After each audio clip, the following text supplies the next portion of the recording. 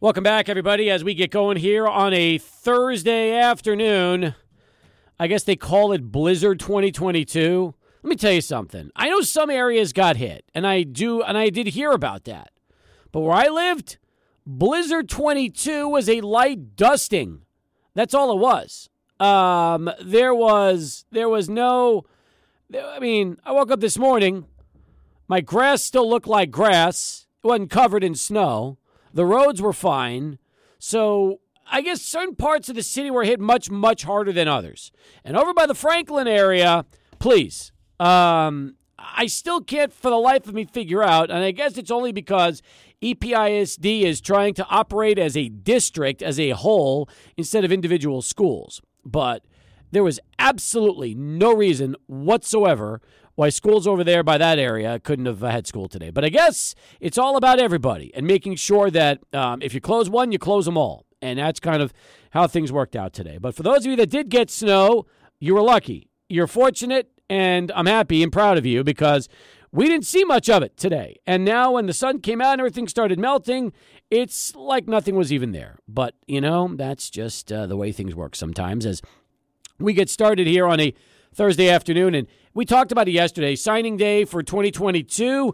UTEP added 15 new players. We did not get a chance to have head coach Dana Dimel on yesterday because we were going to get him on today instead, right here in our Lubingo studios. And Coach has been kind enough to come by and spend the first hour of the show with us.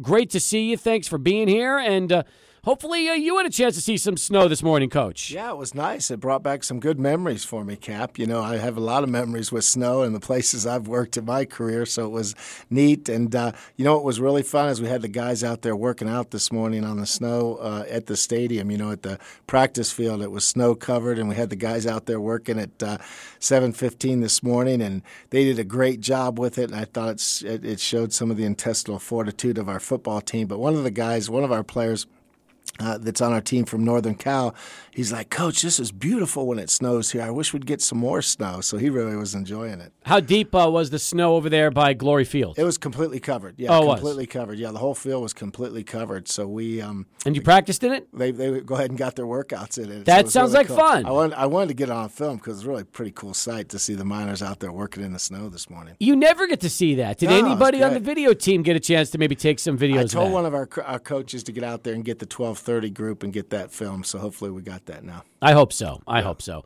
Congratulations on signing day for you. You added 15 to your first class of 7, so you total up with 22. And again, you know, I listened to the press conference yesterday, heard you talk about the group and about everybody you added, but it seems like as far as this year goes, a lot of players that have the ability to come and help right away. And even though you didn't lose a ton from last season, it's always nice to have reinforcements, right? It is, and that's what I wanted to do. How I sum it all up, Cap, is that we're putting good on good now, you know, and that's a good feeling as a coach when you're doing that. And so, but you can never take anything for granted as far as that goes. And so I wanted to make sure that we were still, you know, filling our voided spots first. That was my first ambition of the recruiting class, is to get those spots filled. And I thought we did a really good job with that. You know, obviously we know the pieces that we lost last year, and we had to fill those pieces. And so I feel really comfortable that we did that. But the big thing I thought, as you look at the class, you see 14 junior college players, and I made note of that yesterday. 10 of them have 3+ years of eligibility left, right? Mm-hmm. 3 maybe with a red shirt left. And so with that being said, these guys are JUCO players, but like we've always said, how much better do they get from year 1 to year 2? And then now we're going to get to see with some of our guys that have been with us 2 years, how much better they're going to get year 2 to year 3. The Kelton Mosses, Keenan Stewarts, Dennis Barnes, those guys. And so I feel like these guys are going to be in that same mode. You know what's interesting, too? You have an impossible recruiting class to grade, and I'm going to tell you why. Because you go so heavy to JUCOs, and you said 14 of your 22 are junior college players. There is no major recruiting service in the country that does justice to junior college talent like they do to high school talent. And if you gauge 247 Sports as the best of the group, they don't go deep in terms of junior college positional players. They usually go, if you're lucky, 15 to 20 deep, period. So, in other words, you grab all these junior college players, but a lot of these recruiting services don't have any grades on them because they're so shallow in what they evaluate as far as JUCOs, it's impossible to tell what a lot of these players are going to be now, what they could turn into down the road. So because you're so much heavier JUCO than a lot of other schools, it's easy grading out the high school kids because they're already in the databases. But junior college are a little different. When I was checking this morning, I said there was only like 5 or 6 players that had grades. I said, well, you have 15 in the class. How can you possibly say in an evaluation that only 6 of 15 could get a grade because they don't have junior college scouted like they have high school players? No, they don't. And for us, it's just we've known this, what we do. It's how we roll. We know the junior college market, and we have a really good feel for it.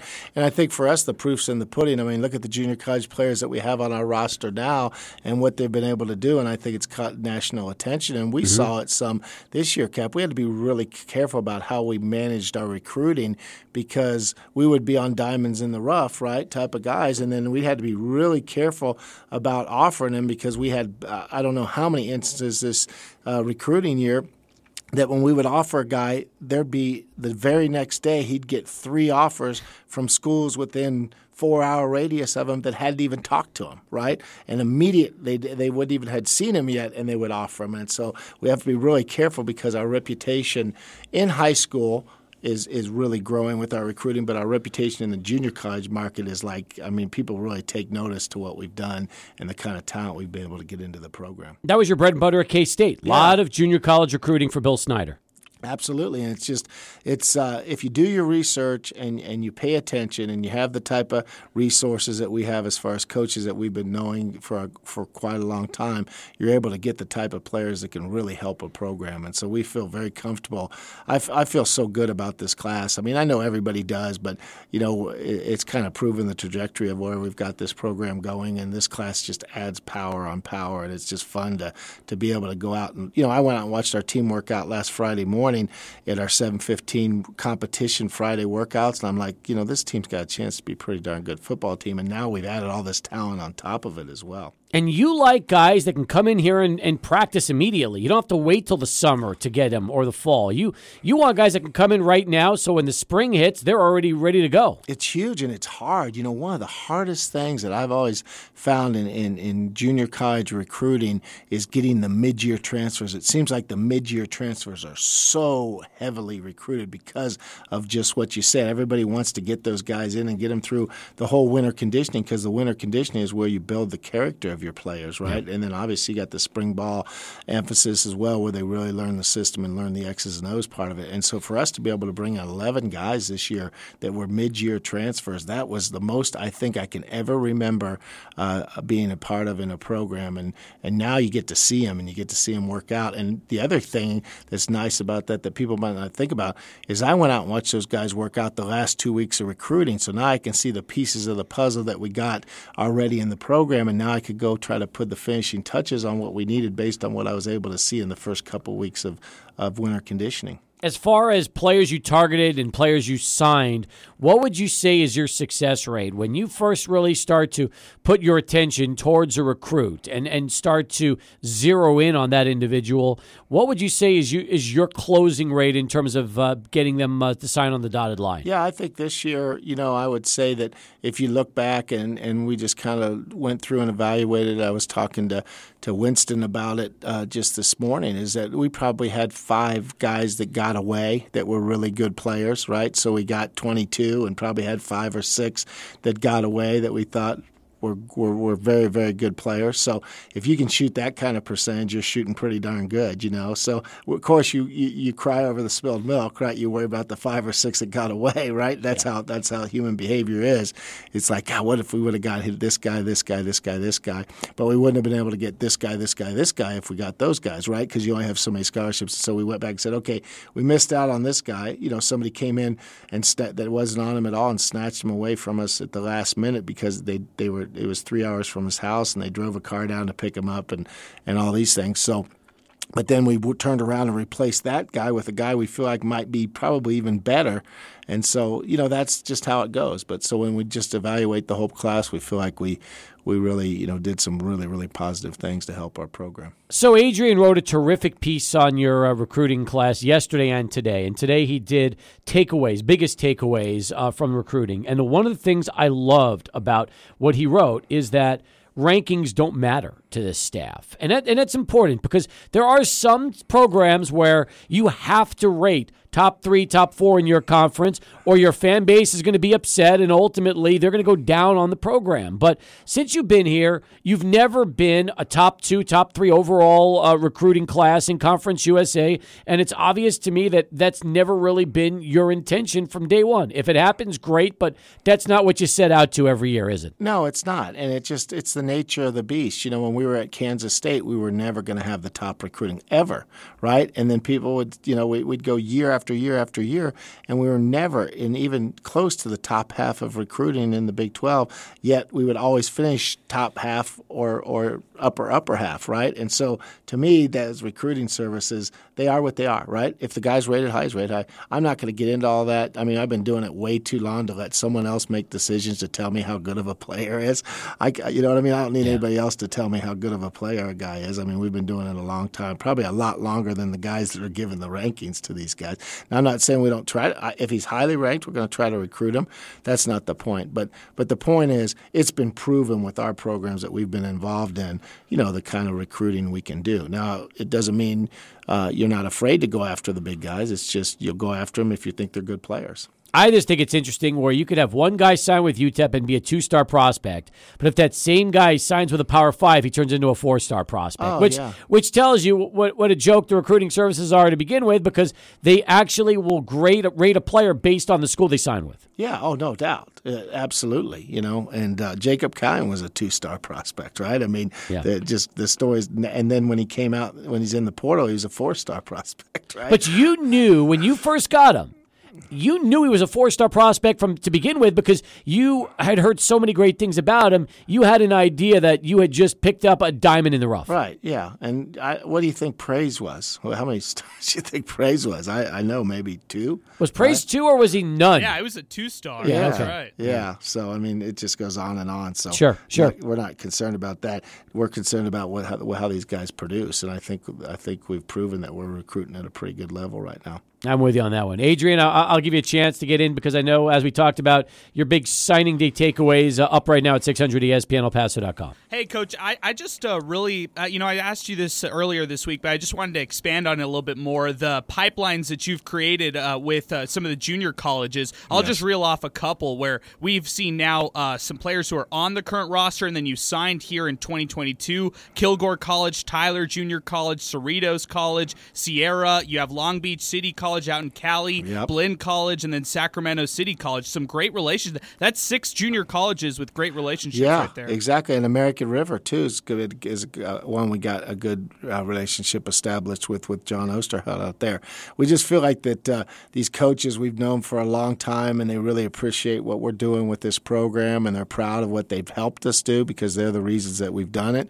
And now as they continue to see their guys, you go into these junior colleges and our pictures players are all up over the wall. They're all over the walls up there, right? And that's fun because now the guys that are playing at those programs, they're looking at guys with UTEP jerseys on the pictures in the wall, and so that's really helping our recruiting. And then you got the same guys that might have been, 15 years ago, they might have been in another junior college in Texas when I was recruiting for Kansas State or Arizona and getting guys out of there, and now, they're still in same spots, but some of them then were coordinators and assistants, and now, quite a few of them are head coaches or coordinators as they moved up through the pipeline. More with Coach Dana Dimel here in hour number 1. In fact, if you've got a question for Coach Dimel, now's the time to get in. You can do it one of 3 ways. 880-5763 on the phones, 600-ESPN El Paso on Twitter, or you can always chime in on our free mobile app and chat with us during the program. First, though, let's go to Charlie Wan. He's standing by and has this traffic update for us. Charlie, how are we doing here on a Thursday?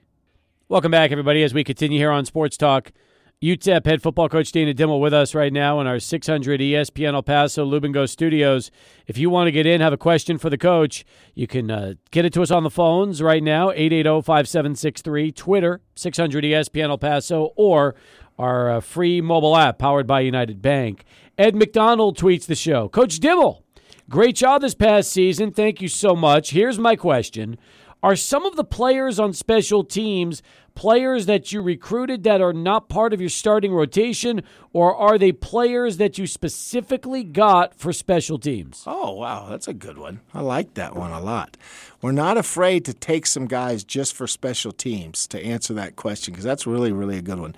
And mostly we're looking at guys as we evaluate them and saying, okay, we want them to be able to help us on our 22, right, in our top 22. But we're also saying on the other flip side of it, hey, think what this guy's going to bring in the special teams part of what he does. And it's funny, this morning when I was leaving Starbucks, I was thinking about a couple guys, and I'm like, we got to this morning sit down and start putting in my mind what our scout team, our depth chart is going to look like for our special teams, because that's such a huge part of what we do, and it's a huge part of how we recruit, because we want guys to have that versatility. But a guy like Marcus Bellin that we signed with all those kick return and punt returns, he's a guy that we think can be a really good slot for us, but we also took him because we think he can really help our skill positions of our return game. As far as special teams itself, that's probably the one spot that you could honestly say after last season needs the most improvement. There's no doubt. What specific parts of special teams did you try to address just to know that, or do you feel like you'll have different guys in place this season that could ultimately change special teams around for you? Well, we had been so good in kickoff return until last year, and then last year we really took some steps back in our kickoff return, and we really couldn't quite find the right return guy. And then Tyron Smith did it in that last game against Fresno and really shined and did some neat stuff with it. And we feel like Marcus can help us there. But just overall, our special teams play was nowhere near where I would like it to be. And in all fairness to Aaron Price, he got the job in late May, early June, right? So we have to take that. Joe retired in May, and so by the time Aaron got here, it was late June, and he didn't get to run any of his drills through spring and those things. And so that's something that we're definitely now knowing that we got to get a lot of fundamental work. It's going to be a big spring for our special teams units, but we feel like we've gotten a lot more athletic as a football team, and when you become more athletic, and we feel like we've got more football IQ, those are the two things we're really trying to recruit. If you're more athletic and you have good football IQ, that should help our special teams to get better.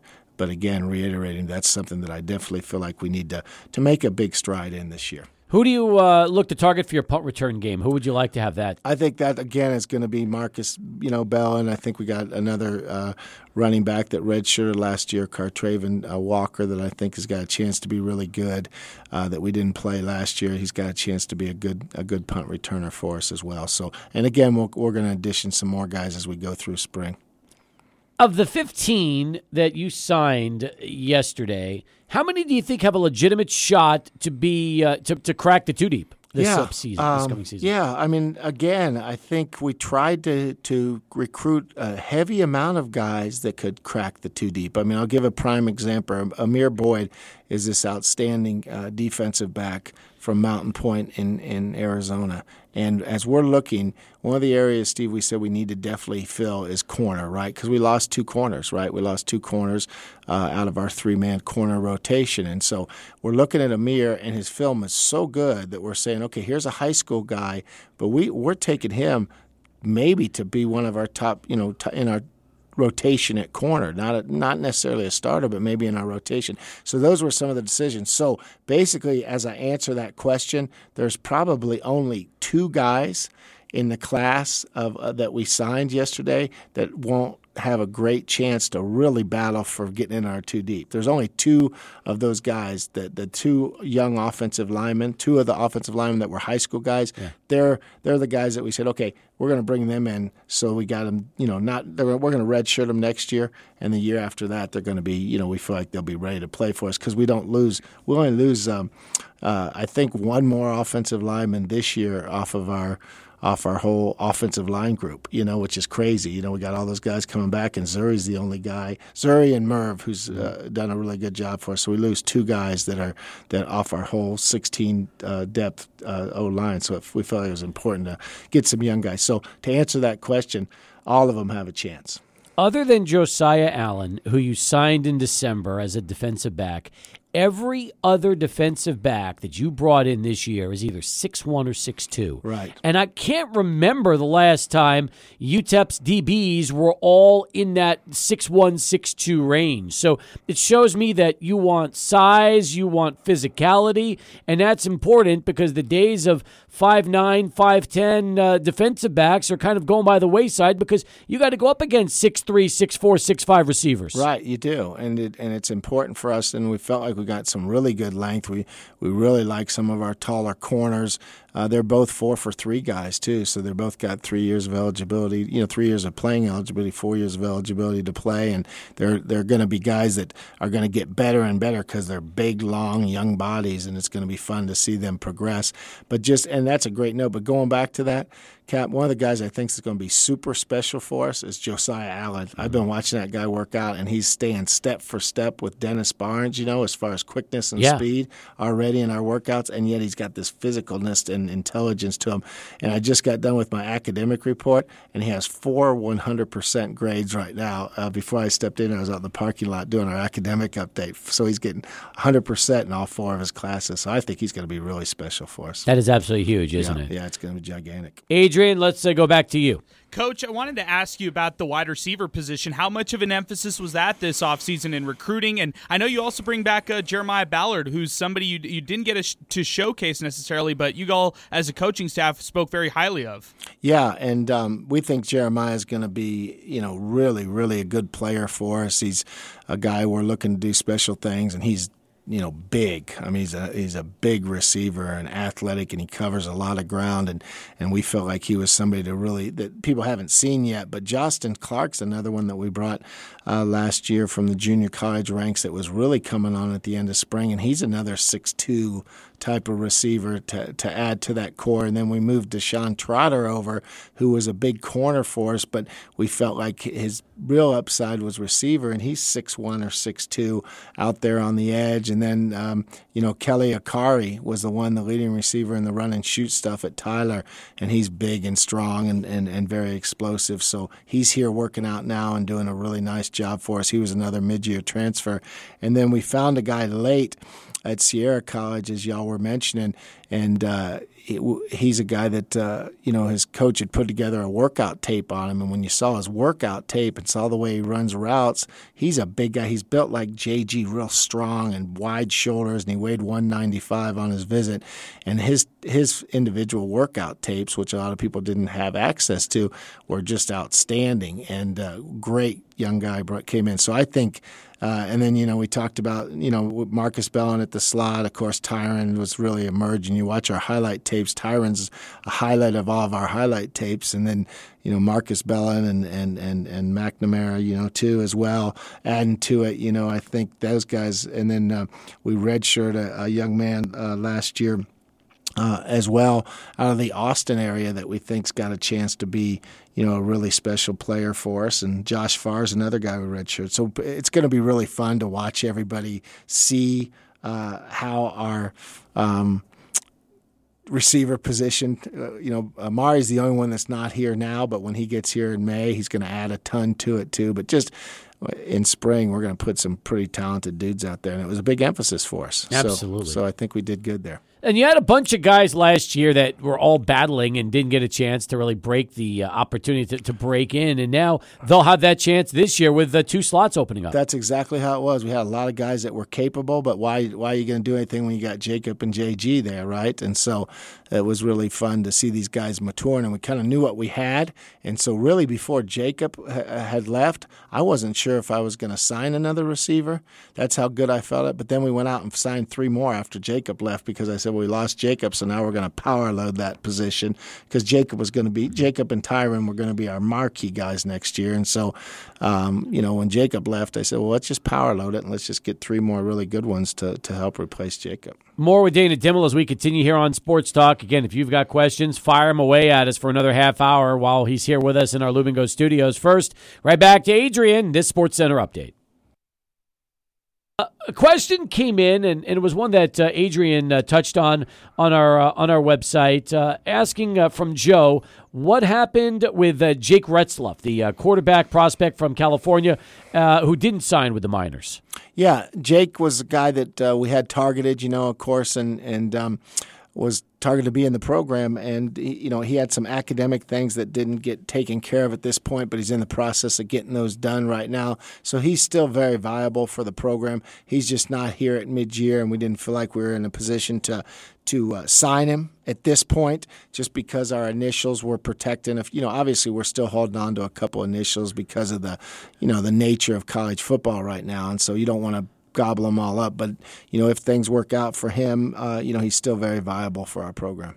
We had the McNamara brothers in our studios yesterday and had a good time with the two of them because they just got to El Paso about a week ago, so they're new, Jake and Kyle. Kyle with Western Kentucky last year, Jake who had committed to Colorado State before decommitting and then coming to UTEP. I'll tell you, again, I can't remember the last time you had a pair of brothers that were almost the same age playing different positions that were both UTEP minors, and these two are pretty excited to be here. I know part of this goes back to a relationship now that you have with Jordan Palmer, the former UTEP minor. If you could talk a little bit about the McNamaras and what you kind of expect from them. Yeah, well, of course, starting off with Jake, and just that, it's obviously a huge position for you every year in your recruiting, is that you got to make sure you got some quarterback talent, and so we feel like that Jake's got that ability to, do a lot of special things. And of course, Jordan reached out to me about him, and obviously a lot of respect. Jordan's one of the most respected, quarterback guys in the football world right now, and loves UTEP, right, which is really cool. And so that's nice, and he's really proud of his alma mater, and so it's a neat thing for the UTEP family to have him. He's a proud member of the UTEP family, a proud representative.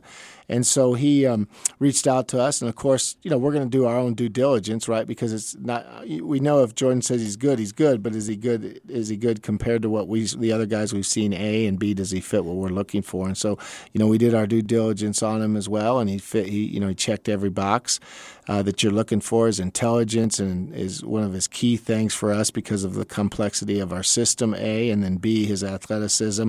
He moves his feet well. He can throw on the run well, and then C, he's just got a real live arm, and then he's just a really, really good student of the game. So there's so many positive things. Not only is he intelligent, but he wants to learn more and more. And so we just feel like he's going to be a real plus for us. And then Kyle fits. We've had a lot of success with the type of receivers that Kyle is, the guys that are smart and they know how to get open and they got a good knack and good quickness. And both the McNamara boys got real good lower body strength. That's one of their secret sauces. And when we always evaluate guys, we want to have guys with big, strong, firm legs, and both those guys have that. And so I think Kyle really uses that in his route running ability. And so it's going to be fun having him in.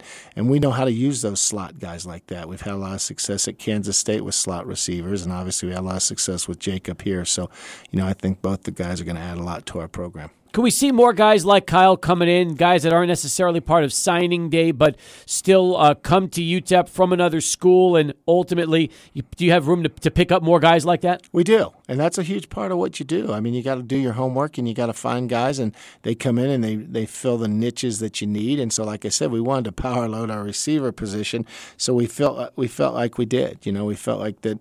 We signed 3, but and then of course we got Kyle in the program, so we feel like we've added so much talent. And I talked a little bit earlier about Penny Baker, who's a guy that redshirted last year, and some of the other guys. So it's a really, really good group for us to build off of, and both those guys are going to add a lot of the character, a lot of our culture is so gigantic for me. And people say, well, what's culture? Well, culture for our program is guys that care about family, care about school, and I ask them a lot of questions about their family when they come on the visits, because I feel like if you care about school and you care about family, you're going to care about your teammates, right? And you're going to respect your education and make the most out of your life. So these guys definitely are going to be huge leaders for our program. I know Luke Seib and Jake have hit it off. A couple of the young guys I think are going to provide a lot of leadership for our program in future years. Adrian, let's get back to you before we go to break. Coach, can we see more El Paso products join the team over the offseason, maybe as walk-ons or something like that?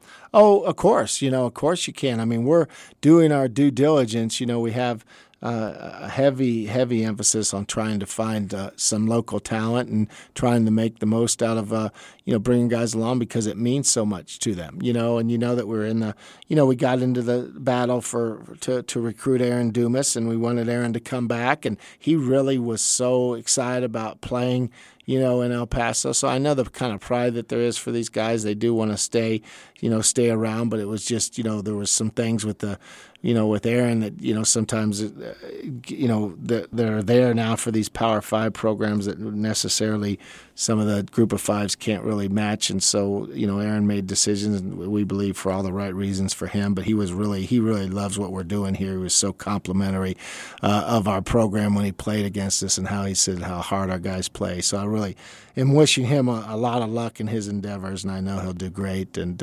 we're always looking to find the talent in the area if we can get it, for sure. No doubt. And I know as far as the walk-on program goes, sometimes the preferred walk-ons, there's a lot of El Paso kids that end up taking advantage of that and earn scholarships down the road. Oh, absolutely. And that's the big part of your program. I mean, that's some of the stuff you were making gestures to earlier, Steve, about bringing guys in that people might not know about that are good players, and they might not have a particular offer at the time, but they're plenty good enough to be a scholarship guy. And so those are the guys that we're looking for right now. But, of course, there's some good scholarship offer guys next year in El Paso that we've been on for a year and a half now that I think are very, very interested in our program. And we're not looking just to walk guys on from El Paso. We're looking to find guys, and if they're good enough to scholarship, we're definitely going to, scholarship them, but we're going to do it based on them being the best player available and not the location of where they're from. It's got to be important that you do that for the integrity of your program. We'll come back. We'll wrap it up with Coach Dana Dimel next. 39 past. Sports Talk continues. 600 ESPN El Paso.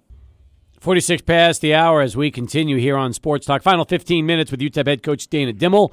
He's with us in our 600 ESPN El Paso Lube and Go studios. And if you've got any questions, now's the time to get in. Spring ball's right around the corner. We're already now into early February, and I'm assuming you're going to start mid to late March this year, Coach? What's the plan? Yeah, we're starting on March 2nd. So, early March, like a month away. Yeah, that's what's crazy. It's right here. Isn't it nuts? I'll tell you something else. I don't think I've ever been more excited about a spring practice than this year, because I'm so interested to see, coming off of last season, how spring ball goes, because there are definitely going to be job battles on the line, which I think is going to be fascinating. Yeah, it's going to be fun because we're going to have a lot of new guys, the faces are here, right? We've added 11 new faces in spring that are going to try to compete for spots, and so it's going to be really fun to see these guys get in and learn the system and compete. And we'll go, Tuesday, and then we'll go start on Tuesday, and then go Monday, Wednesday, Friday, every Monday, Wednesday, Friday after that point, with spring break in between there. And we've done it that way because it's the maximum days that you can have the players for spring practice is 34 days, and so we maximize that. We always go 34 days, and it just allows us to be around them more for a longer period of time. So the spring game will be Friday, April 8th is when we're going to have our spring ball game. I know you lost one assistant coach, and Coach H, who's now taking another spot. Is he the only one that really is not going to be back next year from the staff? No, we're going to have we have another opening that in our staff, our safeties position, and so we've been working on that. Normally after recruiting, you give your staff the Thursday, Friday off, and so Coach Pivotal was going to go home and see his family, and obviously, right now, him and I have been, I don't usually, if I'm in town, I'm always at work. So I was there today and watching the workouts and that sort of thing. But we're kind of in the process right now of going through some guys that we have on our list, to interview. And so that's what we've been doing. We brought somebody in yesterday for an interview, and then we're going to do a lot more interviews over these next couple of days here. We want to get it done quick for the same reason you said, Cap. Spring ball's right around the corner. Absolutely. Yeah. Meanwhile, I never even knew that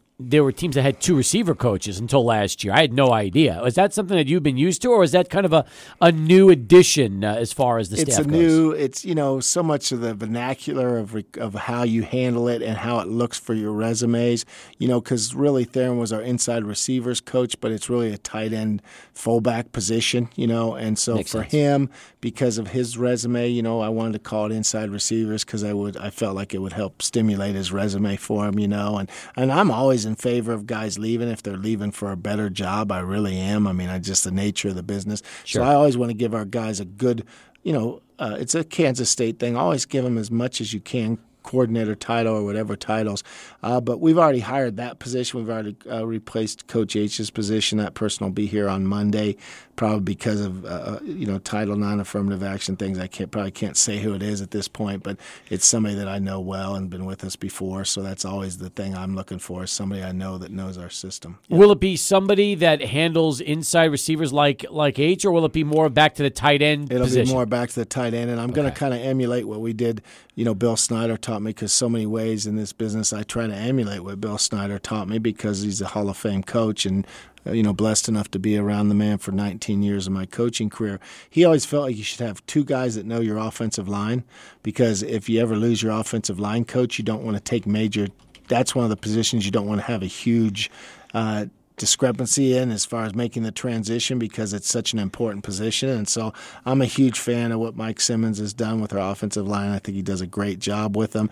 But if Mike ever gets a better job opportunity, now I feel like the position that we've hired, this person played O-line for us.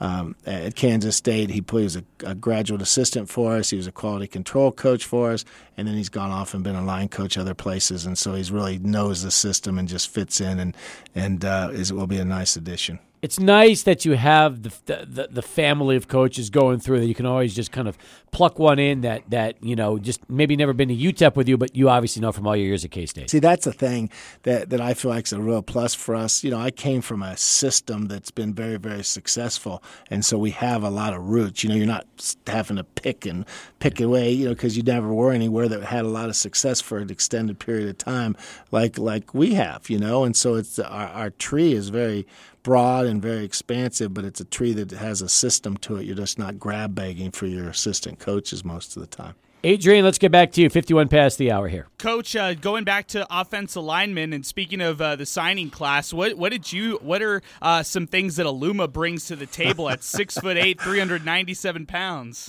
He's going to be fantastic, guys. I mean, I really have never seen anybody that size move like he does. I just have not seen it. It's crazy, and he's been in our workouts now, so he's out there moving around, and he's just going to be really special. And he's a 4.0. He's got all A's coming in, and that's neat too. And he's just a really, really pleasant guy to be around, but he could be really special, and he's going to be hard to keep out of the lineup, guys. I mean, by the time he gets, we talked about that today too. What's he probably got to get to be the best player? Maybe 370, but isn't that funny? He's going to be 370 and be at his ultimate weight. Yeah.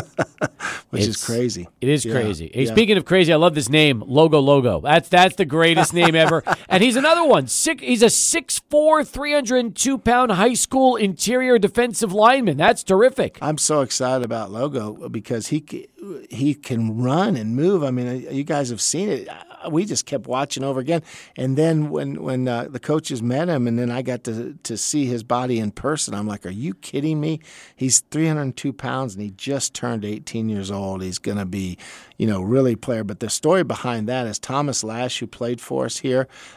His dad is actually a very successful construction owner in Southern Cal, and so what he has done is he has been around these young men that had all come from because Logo and Sam are on the same team. They were both born in Samoa, and they came over and they live. 16 of them live in a 5-bedroom house, and both those guys are 3+ students, and they came over to America to be successful, and now these guys are getting a way to get their college education furthered. But it's really a nice little thing that I think it's going to continue to bring a lot of talent to UTEP football. Sounds to me like if you've got 16 living in 6 bedrooms, that the pipeline's going to be coming through the next few years. Oh yeah, it's going to be. I like that. It's neat. It's really a nice thing, and these guys are some special players. I'm really excited about those two guys getting into our program. How about Wilton Buzz Flabiano, the kicker? Yes, athletic, right, and great personality, really, really strong leg. He's kicked some couple 59-yarders, and really powerful, but you can see it with his body type. And so, again, you can't ever not, as someone mentioned earlier, you got to put a lot of emphasis in your special teams. And so we think Buzz, I love the name Buzz, right? It reminds me of Buzz Capra, right? You guys remember Buzz Capra? No. No, I stumped you. No. The pitcher for the Atlanta Braves, Buzz Capra. So no, I don't. Yeah, the That's last not good. Buzz. I'm a baseball guy too. I know. like I that. love it. I thought I wouldn't stump you with that, but Buzz Flabiano, the next good Buzz. All right, good deal. We got a Buzz across the hall, Buzz Adams, but that's all right. And, of course, Buzz Aldrin. Spring ball's right around the corner. It's going to start March 2nd, so just about a month away. A lot of great battles. That's going to be fun. Do we know who's wearing the new number 2 yet for Luke Laufenberg? Yes, we do. It's going to be somebody that everybody's very familiar with. Gavin Hardison is going to wear the number 2. Look so at I that. can't think That's of a awesome. better guy to do that, and really proud of that fact. And spent a long time today talking to Babe. Babe and I had a good long conversation today. It was good catching up with him. So he's been so helpful. And I guess that article was out there about Troy. Mm-hmm. You know, Aikman and Troy Roy gave a good shout out to our program too about how he follows the minors now. And you know, Troy's given us $20,000 for our nutrition center. He said money, but it's not. It hasn't been penny change. It's been $20,000 that he's given to our nutrition center. So it's nice the way that Babe's been able to cultivate some of those Dallas celebrities. Dirk Nowitzki's given us a lot of money for it. Roger Staubach. I mean, it's really some cool stuff. That is very cool. And by the way, I think it's cool that you've got a quarterback wearing a Laufenberg name on the back. That's pretty cool, obviously, considering Babe and what he did all those years at QB. It's going to be neat. And, you know, of course, no one cares more about UTEP football than Babe, and no one cares more about it than Gavin. Those two guys are some great people. Fantastic. Listen, it's been a fast hour, as it always is.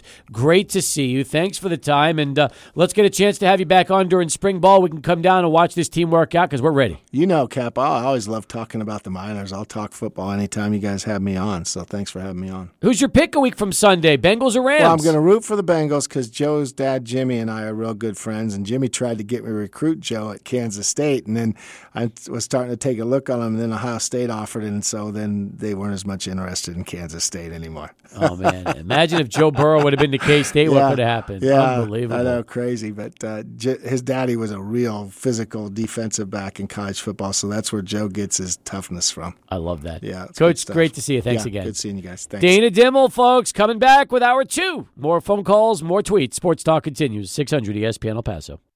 He's wearing basically short sleeves, okay? So he doesn't have he's got like a tank on, and he's wearing UTEP shorts. How cool is that? He's got these navy blue UTEP shorts on. Yeah, it's way cool. That video's awesome, and he even says in that video, he's like, it's a little hot. I think I'm going to take off my shirt. And so he's like doing drills, like pass drills with the quarterback that he's training out there, I guess in the DFW area. I love that video. Seemed like they got a lot of snow as well. And no days off if you're Babe Laufenberg.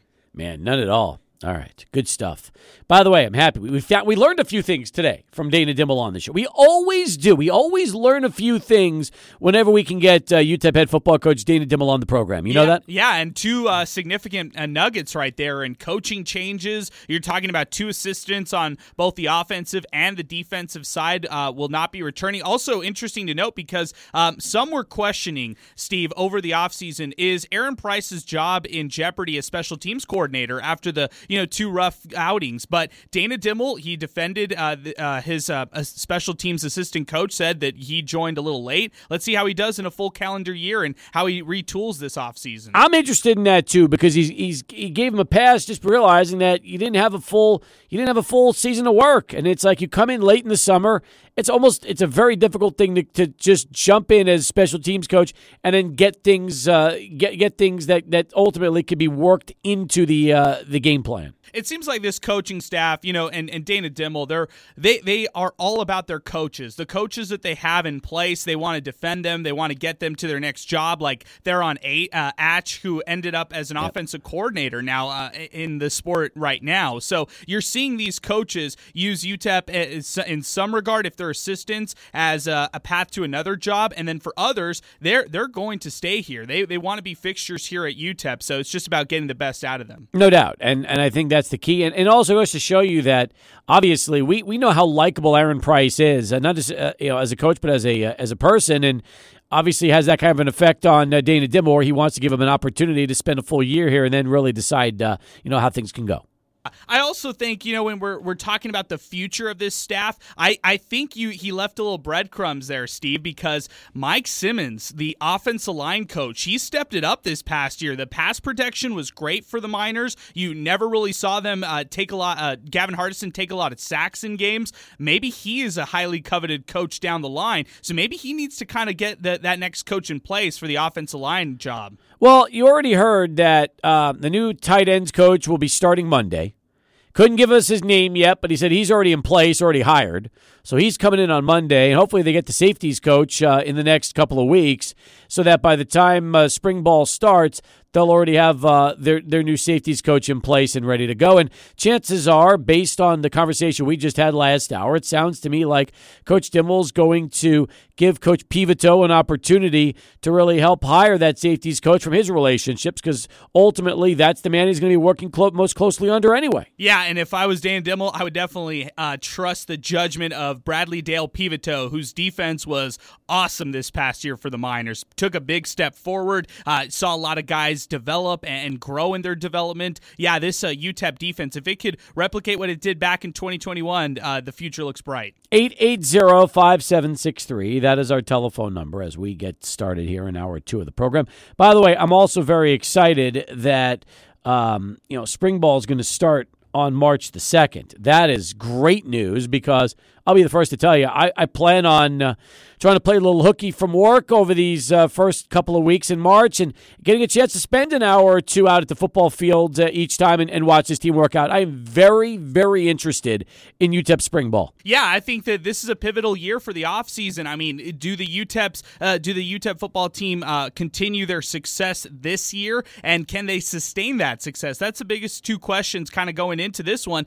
We've seen in years past, Steve, when UTEP has a successful season, sometimes that next year is a little bit of that slump. That's where they kind of take the slump. So this is a huge offseason for this team to see the new faces come in, try to secure the starting job, and see how they can get some wins under their belt. And the fact that they signed 14 players yesterday, and all but 2 have a legitimate shot to play in 2022 speaks volumes for what they were looking for in terms of trying to get guys ready to go and make an immediate impact. Yeah, and you also heard the challenges from Dana Dimel. That was also real interesting to hear from last hour in regards to the recruiting. He said that some guys they would go after who were kind of diamonds in the rough, and then everybody would jump all over them. I actually found 2 examples of that, which I listed in my story, but that's real interesting, kind of different teams poaching these kids once UTEP goes in and offers them. Yeah, it is interesting, and yet not surprised because, again, UTEP's got a reputation right now for going after players, especially from the junior college ranks, and once UTEP's on them, then all of a sudden everybody else wants to get on them because they realize, well, the Miners are doing really well recruiting junior college talent. They must know something we don't. Yeah, and I'll give you a great example of that. Brighton Thompson, we talked about him last hour. He's a DN from Blinn College. He was supposed to be a package deal along with Kagan Roach. So Kagan Roach comes to visit UTEP on January 30th. He posts a picture about his official visit to El Paso, and he was offered a couple days earlier by the Miners, and no one else really jumped on him. Well, later that same day, Steve, same exact day, North Texas swoops in, they offer him, and he commits the very next day. Really? Yes. Wow. All right. And they probably had no idea. Exactly. This is somebody who was from Salina, Texas, and exactly. He wants to, I guess, stay a little closer to home, and he selects the Mean Green instead of the Miners. That's a tough. I mean, again, that is a tough thing to deal with. But what are you going to do? That's just, hey, that's recruiting and what it comes down to. And it's a shame that sometimes other programs will piggyback off of UTEP, and ultimately kids might decide to stay closer to home than come to El Paso, but there's nothing you can do about that. Yeah, how the tides have turned, though. I mean, these coaches in years past wouldn't even look at UTEP prospects or recruits. Now they're trying to steal them away. Interesting. Really, really interesting. 880-5763, that is our telephone number as we continue here on Sports Talk. Miners were supposed to play the Mean Green in less than an hour, but because of the weather, that game was moved to Monday. So Monday, 6 o'clock, the game tips off. Our coverage starts at 5:30 on Monday. Tonight, we'll give you the women's game. So you'll get UTEP against North Texas with Mondo the Monster Medina calling the action at 7 o'clock. And he'll join us during our final countdown from the Haskins Center.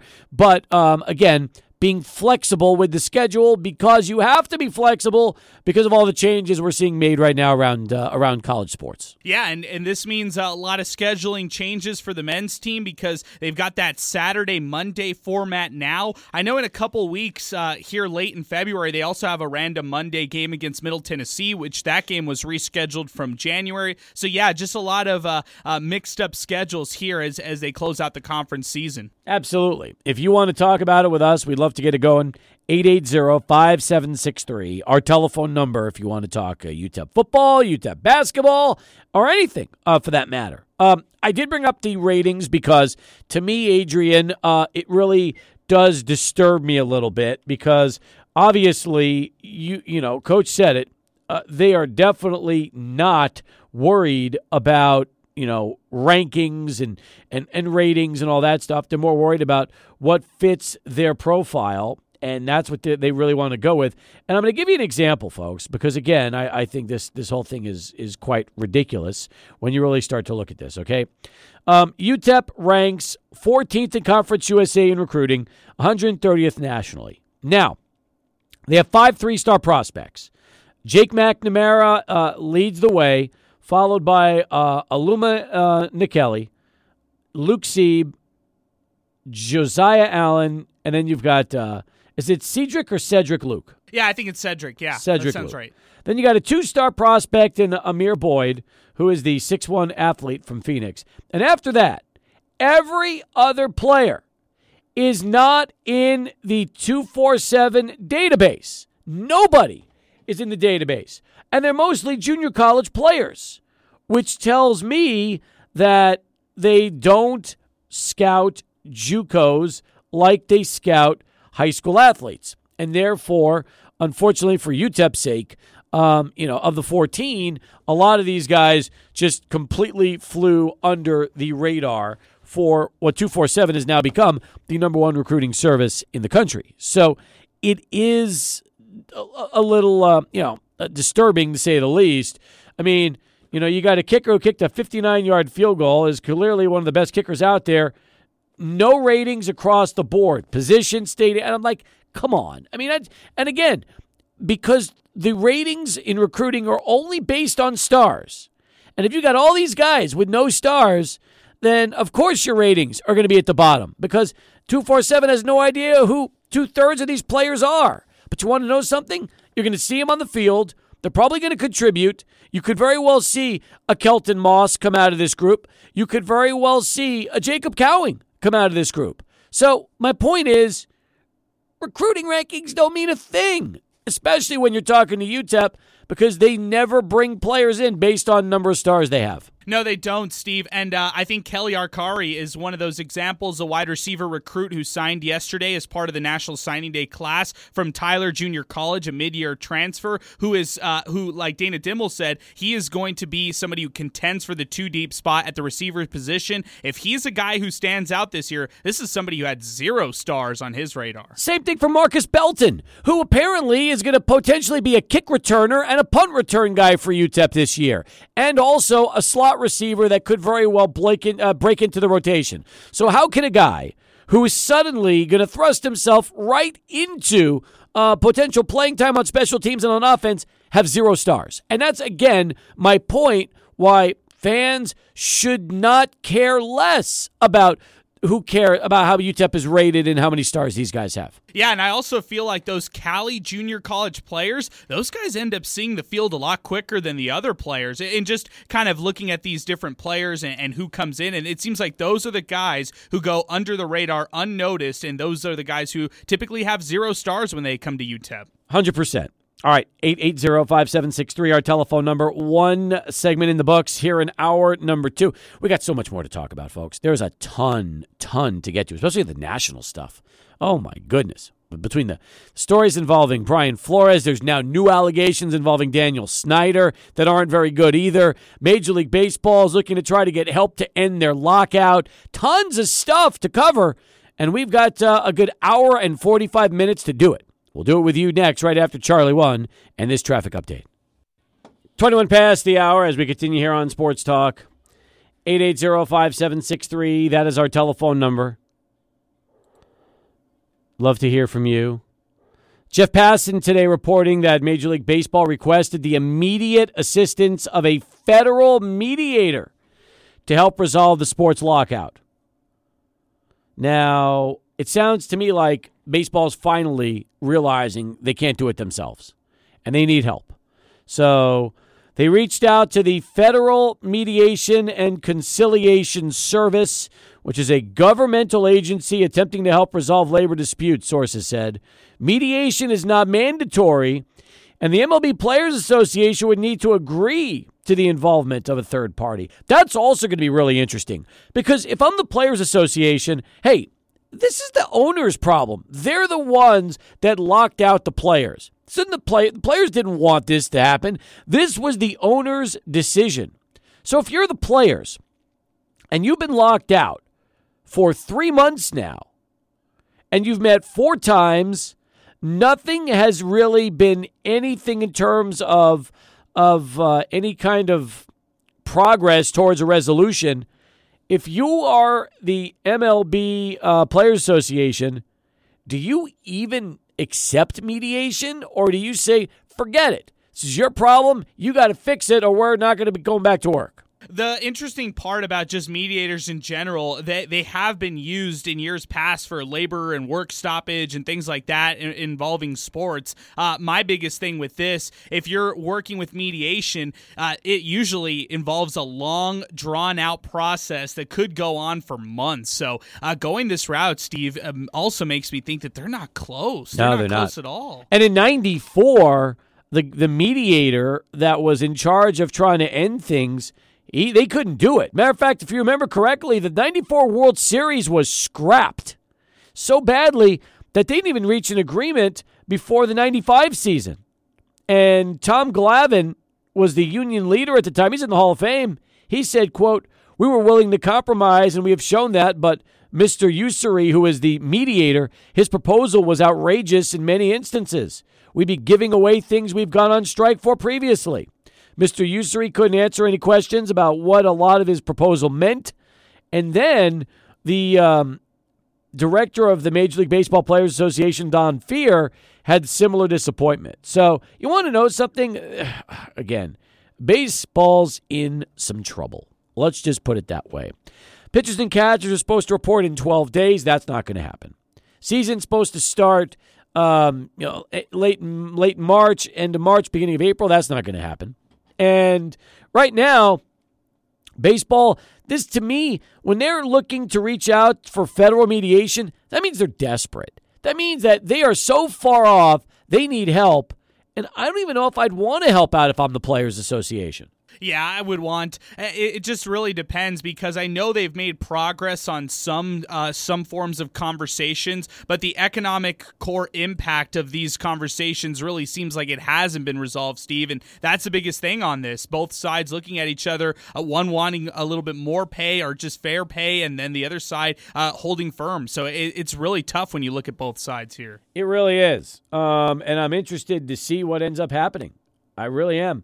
So, the Major League Baseball Players Association, you want to know, here's what's funny, okay? So, they haven't sent out many tweets on, what's going to happen as far as the baseball situation. In fact, they haven't had any comment regarding the idea of mediation. And I don't know what's going to happen there. It's a very, very delicate situation. And meanwhile, while this is going on today, Major League Baseball announced that they're increasing the minor league schedule at the AAA level to 150 games. They're going to go until, I believe, the 25th of September, 25th or 26th. I forget what it is. And, it's going to be the longest AAA season ever. Now, this also makes sense to me. This is what Major League Baseball is trying to do. Remember in the old days where season ended late August, beginning of September, playoffs started, then everybody could expand their rosters, call up players? That doesn't seem like that's ever going to happen anymore. Now they want to play a full AAA season the way they play a full Major League Baseball season. 150 games, that's a lot of games. And think about it. If you're not ending the regular season until late September, They might scrap the playoffs. Maybe Major League Baseball just doesn't care about crowning a playoff champion like they used to. Maybe that's not in the cards right now for MLB. Yeah, and that's sad because for a lot of people here locally, just speaking, I mean, I guess a little selfishly, a lot of people in El Paso really held on to the El Paso Chihuahuas when they made their deep runs in the PCL championships and things like that. And having a season go from April to September, Steve, you and I both know in August, September, people's attention are here locally. It's a little away from the Chihuahuas. It's more toward the local football or the local, other fall sports that are going on like volleyball. It's tough to sustain, I guess, success when you're talking about attendance late in September, in September when you don't even have playoffs to play for. Absolutely. Meanwhile, great article written just in moments ago in The Athletic from Evan Drelich, who covers baseball. And what the push of the idea behind this article is MLB's decision to really try to go for federal mediation and collective bargaining talks, quote, is a win-win for the commissioner's office, even if MLB knows the players are unlikely to sign on for the process. So, that is interesting. One league source said, quote, what couldn't be positive about bringing in an experienced and positive neutral mediator? Another source said, if the union says no, they win, the agent said. If the union says yes, they go through the process and burn a couple of weeks and win. If the union says no to mediation, the most likely outcome for a few reasons, MLB will still have at least a small feather in its cap. They could say that they attempted to use mediation and the union would not. Potentially a way of trying to position the players as obstructionists, according to Drelich. And I mean, listen, if anybody is following this process, and if you're siding with the owners, to me, you're crazy. I mean, players have been getting screwed for a while. The owners want to absolutely get more of what's already making them billionaires, and there's such a wide gap in what the players want and what the owners want, and the owners are not coming even close to trying to come to the midway point, and it was their decision to lock out the players and ultimately start this. I hope nobody out there is actually looking at this and putting the players as the bad guys, because this is all ownership. This is all ownership. It's all the commissioner's office. There's no other way around it. Yeah, I found it very interesting also in this article you're referencing, Steve, that Rob Manfred is quoted by saying, mediators are process people. They help parties get through the deal. They don't like to say, this is what you should do. It's very unusual. It sounds like he's kind of setting up the breadcrumbs for, it being as convincing as possible for the Players Association to try to agree on this, when in reality, why would they agree to this when the owners on their side and the commissioner have not been flexible on anything that they've been asking for? Zero. Absolutely zero. Players have actually come around, and they have offered their counter proposals, and they've given a lot more than the owners have. Owners have given practically nothing on any of this stuff. Yeah, you look at that one that came in last Tuesday, $100 million, Steve, and that one was rejected. It's like it seems like when the players are trying their best and putting their effort to try to compromise, the owners don't see it that way. So here's what I'm going to be most fascinated about, okay? Normally, spring training for minor leaguers starts in March. Okay, pitchers and catchers report in February, and then they usually start games end of February, early March, and then the minor leaguers start to roll into the complexes about 2 to 3 weeks after spring training normally begins for big leaguers. If there's going to be no spring training games on time because they haven't figured this out and it's going to keep dragging on and on, what's going to happen to all the minor leaguers out there? Will they don't have a union. They don't have a players association. As you've heard from Cody Decker numerous times on this show, they're basically, a lot of these guys, if you don't sign for bonus money, you're playing for less money than you would most minimum wage jobs. So the question is, what do they do? I mean, ultimately, do they show up? Do they play games? Are they ready to go? Are we still going to get a Chihuahua season starting on time, which we are supposed to have? Or will this eventually carry over into the minor leagues? I'm fascinated by that point. Yeah, this definitely has to have a ripple effect, and we'll know sooner rather than later. I'm curious, even replacement players talk on this. I don't know. I hope not. Yeah, me too. I hope it doesn't go there. It's not. It's wrong. It'll put the players in a really bad spot to cross over and go against their union, and that's not where you want to go either. That's not. Nobody wants that. Nobody wants that. Yeah, definitely not. That would be like the most desperation move, and almost that would be the worst move that the owners could put pressure these minor league players to do. Bottom of the hour, middle of the show. 880-5763, our telephone number. Let's send it back right now to Adrian in this Sports Center update. Thank you very much. ESPN.com came up with a list of the 100 greatest baseball players in the history of the sport. Okay, now as far as who was part of this committee, I guess they say dozens of ESPN editors and writers. They did a balloting system where they put players from the list against each other in head-to-head voting, and then they essentially narrowed it down to the top 100 players of all time. Now, here's what's interesting, okay? Current players ranking in the top 100, we currently have, remember, this is the history of the game. History of the game. We have 1, 2, 3, 4, 5, 6, 7. Pretty amazing, really, if you think about it. According to this, 7 players currently playing Major League Baseball are on the top 100 list of all time. Seems ambitious, right? I mean, 7 right here. Seems ridiculous, if you ask me. Ridiculous. But nonetheless, here we go. So the highest current player on the all-time list is Mike Trout. He's 15th, by the way. 15th, wow. They've got Mike Trout ahead of Joe DiMaggio. Think about that for a second, okay? If anybody is older than 40 years old and has ever studied baseball, ever, and I love Mike Trout, okay? Great player. Am I ready to put Mike Trout ahead of Joe DiMaggio? Come on. I was going to think like top 25, like maybe in the 20s through 30s, but I was thinking he'd be the highest one, but not 15. 15. That's really high. 15, and he's still playing, so that means obviously he keep moving up, right?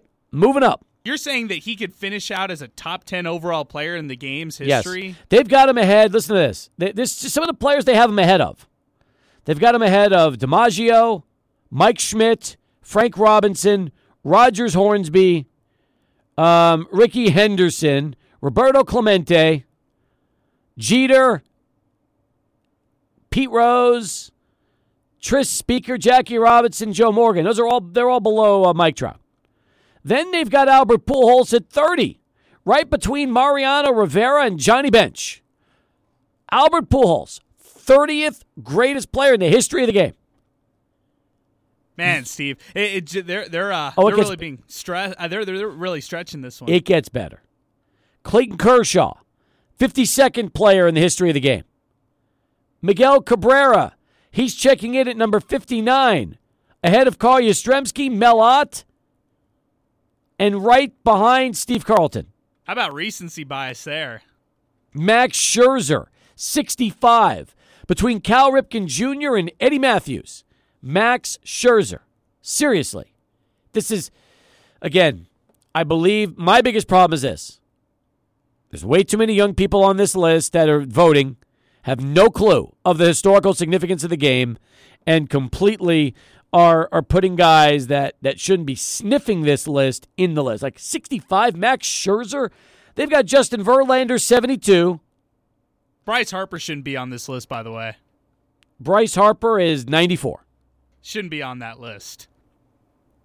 It's ridiculous. That's 100 greatest players in the history of baseball. And by the way, if you're wondering who didn't make the list, that's always fun, right? Yeah, snubs. All right. Here's who was snubbed from the list. Jeff Bagwell, in the Hall of Fame, not top 100. George Sisler, in the Hall of Fame, not 100. Fergie Jenkins, in the Hall of Fame, not in the top 100. Mookie Betts is not in. Andrew Jones is not in. And I'm sure there's plenty of others that are also not in the Hall, not in this top 100 list of Major League Baseball players. So If you want to know the top 10, which I'm sure you do, I'll give those to you right after the break, because that in itself is a good debate that we can have here on the program. So we'll do that right after ABC 7 News, which is next in Charlie 1. Top 100. Mike Trout. Better than Joe DiMaggio. Right here at 600 ESPN El Paso. All right, we're talking top 100 all-time players here on Sports Talk as we continue. And I mentioned some of the current players and where they fall. This is all from ESPN.com, by the way. ESPN polled their dozens of writers, editors, and everybody else, and this is what they've come up with. So let's give you 10 through 1. How about that? We'll start with number 10, Stan the Man Musial, number 10. Number 9, Walter Johnson. Number 8, Barry Bonds. Interesting. Very interesting. Number 7, Mickey Mantle. Number 6, Lou Gehrig. Number 5, Ted Williams. Number 4, Ty Cobb. Number 3, Hank Aaron. Number 2, Willie Mays. Number 1, Babe Ruth. So there we go. That's 10 through 1. Now, if you listened to me a couple of days ago on the show, I said Babe Ruth was the greatest player of all time. He'd be the face of baseball, like we were talking about the GOATs. So I have no problem with Babe Ruth, number 1. I think that still is to me the clear-cut choice no matter who's played the game. Okay? Yeah, I'm glad that ESPN also agreed, Steve, and I'm glad that even though this has been controversial so far, this is at least one that they got right. 100% right. What's interesting is Willie Mays, too. Okay? Because right now, in my mind, Willie Mays is no doubt the greatest living player in the history of the game. Okay? We said that he was the greatest living player in the history of the game when Hank Aaron was still around. So, and that's just because the defense, the offense, the spectacular plays, the speed, the consistency. I mean, who knows how many home runs Willie would have hit if he was not playing in the Polo Grounds for the first, 7 years of his career. There's a lot that goes into it, a lot. So yeah, I'm all about Willie Mays, being right in that list. Although I will say this, you can make a very good argument that Ty Cobb is number 2 behind Babe Ruth. Very good argument. That's real interesting because this top 3 right here with Hank Aaron at number 3, and then right there Ty Cobb at 4. Number 4 might be too low for Ty Cobb and what he was able to do in his career. Ty Cobb in his career, okay, number 1, you look at 12 batting titles. So think about that, okay? He played 24 years in the big leagues, and half those years he won a batting title. And by the way, Ty Cobb hit 400 or better twice. 3 times in his career. 3 times. Batted 401 as a 35-year-old. He batted 409 with Detroit in 1912, and he batted 419 with Detroit in 1911. Now think about this for a second, okay? That means he was getting hits more than 4 out of every time's at bat. That's amazing when you start to think about it, especially realizing how rare it is to hit 400 in baseball. So Ty Cobb, career batting average 366, career number of hits, he's got 4,189, and then you look at everything else he did, almost 2,000 RBIs. Ty Cobb was a machine, all right, and forget the kind of person he was. It was an unbelievable ball player. And, inducted to the Hall of Fame in 1936. And simply put, one of the all-time greats. And if somebody was trying to make an argument that Ty Cobb was better than Babe Ruth, you could actually have a pretty good argument. You really could, given his body of work and everything he did throughout his career. Yeah, just in terms of the bat and what he was able to do in hitting the baseball, he was just amazing. And, even Babe Ruth tips his hat off to him, saying that, God almighty, that man could hit. David Schoenfeld quoted him in saying that. And so I love that you even had one of the greatest of all times also paying tribute to one of the other greats in Ty Cobb. No doubt. So Ty Cobb is 4th behind Hank Aaron and Willie Mays. Now, again, Aaron had the home run record, broke Babe Ruth until Barry Bonds came along. But, Hank Aaron was a terrific player for, forever. So, Hank Aaron, Willie Mays, Ty Cobb in the top 5, I think is fair. Ted Williams didn't win a World Series with Boston, but still one of the greatest hitters ever, and you can't deny that. Lou Gehrig, I think, belongs up there. Mickey Mantle, clearly one of the all-time greats. Bonds is interesting at 8, because here's what's interesting about Bonds at 8, okay? If you really look at what Barry Bonds did during his entire career, including the last, 8 or 9 years, then you could, or 10 years, then you could absolutely put Barry Bonds in the top 2 or top 3 of all time, because his numbers are Ruthian-like. They compare with Babe Ruth. They really do. So if you really gauge what Barry Bonds was as a player throughout his career, 8 seems too low, doesn't it? Yeah, it really does, because I just look at the 981 on-base percentage. That number is like a video game type of number right there. The fact that he's just always reaching base no matter what. 33 home runs, 34 stolen bases on his way to 3 MVPs from 87 to 1998. That's ridiculous. That stretch right there is very dominant. And then when he became even better, when he allegedly took the PEDs and soared off into what the rest of his career ended up being. Now you got to understand, okay?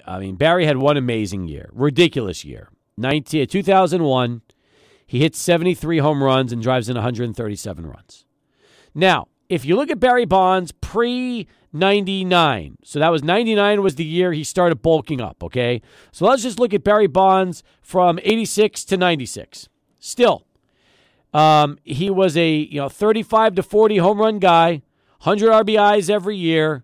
He was, simply put, he was on his way to Cooperstown by the time he was 33 years old in 1998. There was no doubt about that. But then the stats just go obscene from the last, 8 years of his career. And that's why when you look at his career numbers, they're just off the charts. But understand this. From 1992 to 1998, before all the PED stuff, Barry Bonds still had an OPS, which is on-base plus slugging, over 1,000. And those are huge numbers.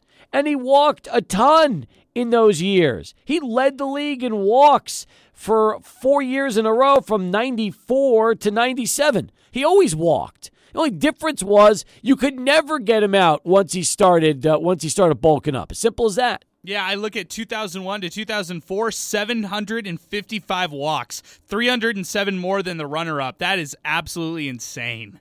Absolutely. So, Bonds, to me, 762 home runs, 1,996 RBIs, and 2,558 walks. That's the all-time walks record, including 688 intentional walks. Those are incredible numbers. And by the way, he's a career 298 hitter in Major League Baseball. And his batting average was always good, but his batting average went through the roof during those 4 or 5 year period between about 90 and 2000. 2000 was a decent year for him, by the way. It wasn't a great year. I'm going to tell you something. That was the year he supposedly started with all this stuff because of the 98 home run chase. In 99, Bonds had 34 home runs, 83 RBIs. He only played in 102 games that year because of injuries, and he batted .262. The year that really things exploded for him was 2000 as a 35-year-old. You're supposed to go down in age, and Bonds just went crazy as he was aging up. He got better when he kind of had like 2 different versions, 2 different peaks. One in the late 80s, early 90s, and late 90s. And then his second peak came in the early 2000s when he really shot up in his numbers. Pinky tweeted the show, just as I thought, Barry Bonds should be top 10 and be in the Baseball Hall of Fame. Forever a Giant. My thoughts on this, Pinky. You have so many guys that are in the Hall of Fame that are just like Bonds. Meaning this is the same. They're no different than Bonds, okay? They might never fail the test, or in the case of Ortiz, It was a voluntary test that was supposed to be confidential. But the point is, they've got so many guys in the Hall of Fame that did the same stuff. You can't possibly tell me that Bonds doesn't deserve it. It's ridiculous. One day, Steve. One day he'll get there. Sooner, hopefully, than later. I hope so. So that's the top 10. But there are plenty of interesting names on this list. You should check it out, folks. And that's ESPN.com. Derek Jeter, 28th all time. Oh man, go back to the Jeter talk. Yeah, that's a little a bit of a reach right there as well. I think so. Now again, I think the difference is nowadays you judge people based on analytics, sabermetrics, defensive ability, wins above replacement, all the new stats, and it changes the way you look at players. It really does. I still look at Mike Trout, and I'm questioning because he hasn't been necessarily a winner in October by all means. I know it's not all his fault, but still. You to imagine? be 15th all time? Yeah, again, you look at some of these old guys. You imagine you tell somebody like Mel Ott or Lefty Grove what WHIP is or what wins above replacement is, and they'd look at you like you're from another planet. They wouldn't care. They wouldn't care, 100%. Final hour next. Stay with us. Sports Talk continues. 600 ESPN El Paso. Start of hour 3 here on the program. Along with Adrian Broditz, I'm Steve Kaplow. It's back on Sports Talk. 880-5763 is our telephone number to get into the program. 880-5763 as we continue here on the show. If you're just joining us, well, we had Dana Dimel in our first hour breaking down the recruits. He also told us that they have picked a new Luke Laufenberg number 2 for 2022, and it's none other than Gavin Hardison, which I think is really cool. Because even though Luke played tight end, obviously his dad being Babe Laufenberg and going to a quarterback, that's just that's neat. It's neat seeing it's going to be neat seeing Hardison in the number 2 Laufenberg jersey all year. That's going to be fun. Yeah, and I guess for Dana Dimel, he wanted to give it to a leader, somebody on offense, and somebody who really resembled the program and represented it in a great way. So Gavin Hardison, somebody who threw for over 3,000 passing yards last year, helped the Miners en route to their New Mexico Bowl appearance. Yes, he will be wearing the number 2 jersey, and that was really interesting to hear that from Dana Dimel today. I thought so too. So. And I was looking to see if Babe ever wore number 2. I don't think he did. I mean, even when he was when he was with the Cowboys, he definitely never wore number 2, and I don't think he did in college, if I'm not mistaken. That's interesting. Yeah, I'm curious to know why Luke liked number 2 so much. I guess next time we have Babe on, that's something that we could ask him what the fascination was with the number 2. I'm with you on that one. I think he wore. He might have worn 11 in college. I thought he also wore 4 with the Cowboys and then 12 with the Chargers. I got to double check all those numbers, but hey, number 2, it's going to be cool. So I'm happy for that. And then we found out that there are a couple of assistants that will be newcomers this year. They'll get a new safeties coach, and then they'll also get a new tight ends coach, which kind of replaces the interior wide receiver coaching title they had last year with Theron H. when he was here. That's right. And just to touch on the safeties coach, Josh Brown, he had some strong safeties. When you look at all the Miners from last year, Davion Inyang, who ended up graduating, had a great season with him. Justin Prince, although he had injuries that he dealt with last year, he was a really good safety for the Miners. And then as they transferred different guys into the mix when players went down, I like the development from guys like Tyson Wilson and Tyreek James. So I felt like somebody like Josh Brown, the safeties coach, he had a good resume here at UTEP. Absolutely. By the way, UTEP Senior NFL Pro Day will be March the 9th. So March the 9th for NFL Pro Day at UTEP. And there's some good ones. I mean, you got Justin Garrett. You've got DeHaro. That's also another good one. You've got Darda Lee. That's an interesting one when you start to talk about it. And there's a couple more as well that are going to be in that mix for, the NFL Pro Day. And by the way, Davion Inyang's another one. Boy, I'm interested to see if Inyang can get himself into onto the radar of a lot of NFL teams. Yeah, I'm looking at Justin Garrett, Davion Inyang, and Breon Hayward. Those are the three I'm looking at right there who could crack a roster. And like the Miners have shown, or alumni have shown, you don't have to go to the NFL route. There's other routes that you could take. This is the first year we'll see the USFL come back. That's set to start here soon. I'm curious to see if any Miners would be interested in that, or if they'd be interested in the Canadian football route like we've seen guys like Alvin Jones take. So I think opportunities there for these Miners who are going to go pro in football. Man, I could really see Justin Garrett making an NFL roster. Couldn't you? Yes, especially special. He has the film on special teams. I know some might roll their eyes, but they like kick return specialists. They like guys who've been on special teams. Those guys crack rosters first, and then he could do whatever it takes to try to get on the wide receiver part. But you know what? It's just the attitude, the ability. And the fact is, he's such a likable person and a likable player. I think that's going to go a long way in a NFL clubhouse. Yeah, I'm definitely wanting to catch up with Justin Garrett as he's working out right now. I know he works out at UTEP almost every day, so I'd be curious to catch up with him, see how his training has gone, see the feedback he's been getting. You've been seeing little posts here and there, like Davion Inyang posted recently about a agent representative that's going to be taking care of him throughout this offseason and getting him ready for the NFL Pro Day. So, yeah, I'm hoping the best for these guys. I'm with you on that one. 880-5763. That is our telephone number as we continue here on Sports Talk. Folks, if you had not had a chance to read Adrian's deep dive into the class of 2022, you need to. It's very, very good and really goes and dissects the class in a terrific way. And I think that that plus your article yesterday,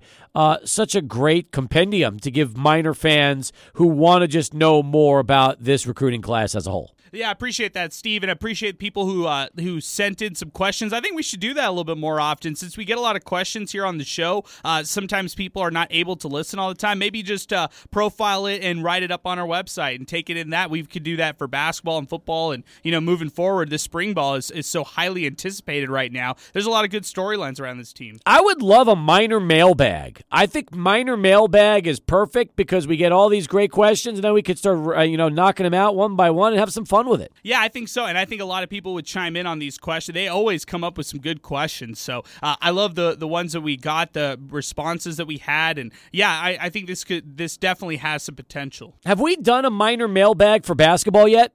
I haven't. I think I've maybe answered like 2 questions in a 5 takeaway story, but that was it. Maybe we need to throw that out there today, see how many Miner questions for hoops we can get, both men and women's basketball, and then we'll go ahead and we'll attack a Miner mailbag on the show. I think that'd be fun. I think that'd be a lot of fun, and we could kind of go through it in both perspectives. I think that would be a great thing. So, yeah, I'll shoot that out on the 600 ESPN El Paso social handle. So if you see that out there, just reply to it with a question that you might have involving basketball, and we'll answer it. People are going to have good questions on basketball right now. Yeah. Especially with the way this team's playing, 5-game winning streak, off till Saturday, and they play Saturday, Monday, and Thursday, Adrian. So we've got really 3 games in 5 days for the UTEP men's basketball team. Yeah, and I'm very interested to see how they take on this road test because Rice is no slouch. They're a pretty strong team. They've got UTSA tonight. I'm curious to see what that turnout looks like when they go up against the Roadrunners. But I think this Rice team is very deceiving, and then that North Texas team, they're the juggernaut team that you don't want to play right now. But if you're trying to be the best, UTEP right now is 4th in Conference USA. If they want to climb up in the rankings, they got to beat the Mean Green. It's going to be super tough to do something like that. Man, how about that? Well, you just said something really interesting. UTEP 4th in Conference USA right now? Yeah, isn't that crazy? That is crazy. 6-3 overall. Wow. That's not something anybody really expected, is it? No, I feel like they had that easier part of their schedule. They were at home. They swept the Roadrunners, their travel partners. They were able to beat Old Dominion on the road and then beat both Florida schools at home. It was a good opportunity for the Miners to get some wins under their belt. Now let's see what they could do moving forward. They got comfortable without the likes of Keontae Kennedy, and it doesn't seem like he's coming back anytime soon. You're looking at late February if he's coming back, per Joe Golding and what he said on his radio show. So it seems like this is going to be the roster. This is going to be the team for a while. I think UTEP is actually 5th overall in Conference USA out of 14 schools. Because if you look at their 6-3 record in the conference, they would be right behind Middle Tennessee at 5-2, but they would still be ahead of Florida Atlantic at 5-3 by half a game. So I believe that would put them overall right now 5th out of 14 teams in Conference USA. Yeah, that definitely makes sense. With Middle Tennessee, I think I had looked at this conference standings before they played their recent game. They actually just recently beat Western Kentucky 93-85. So that's how they secured that victory. The first place spot in the Conference USA East Division. But you're right. I mean, Rice is going to be a battle because they're 7-2 at home. North Texas is 8-2 at home.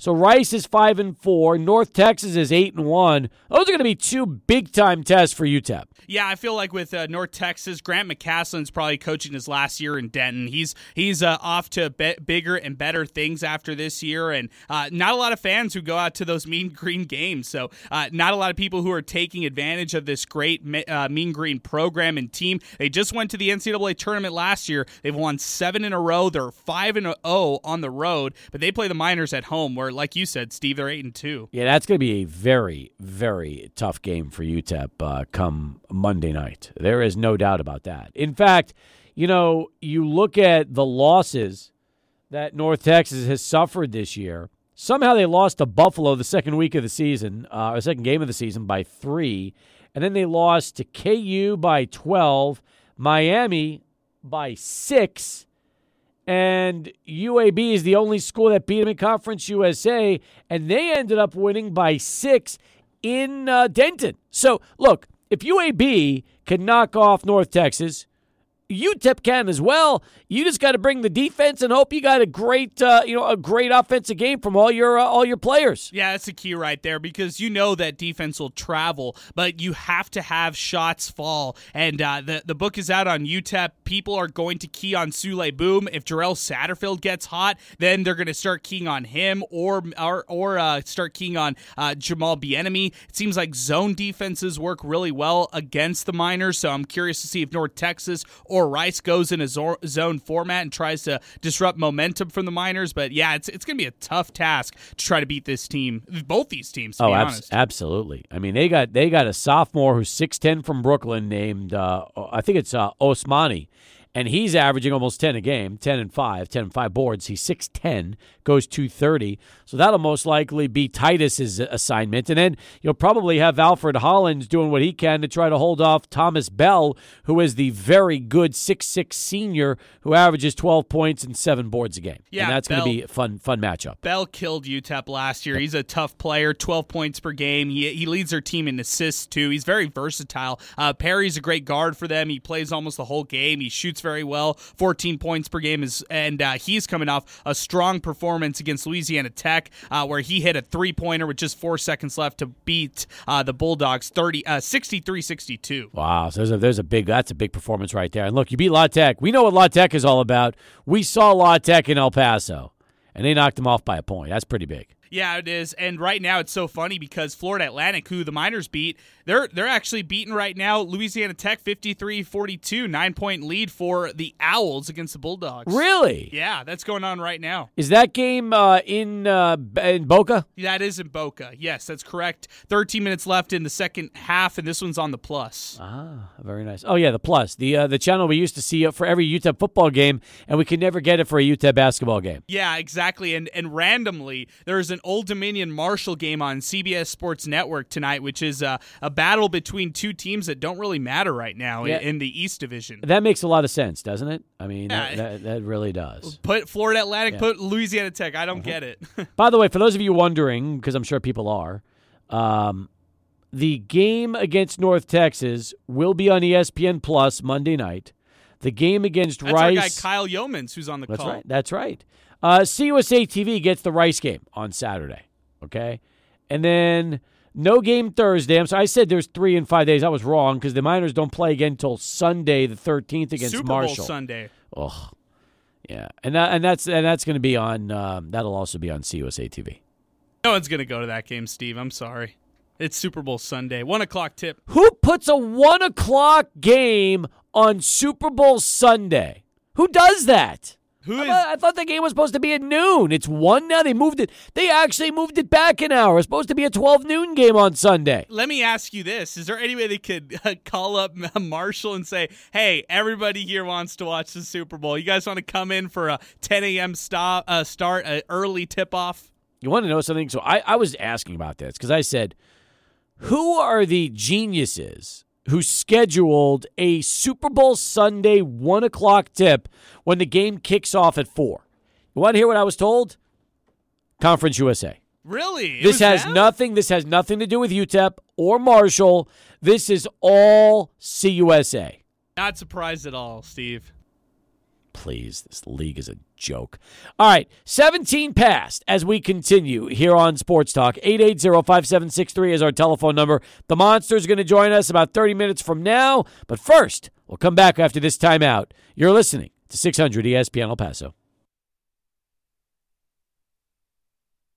Sports Talk, 21 past the hour.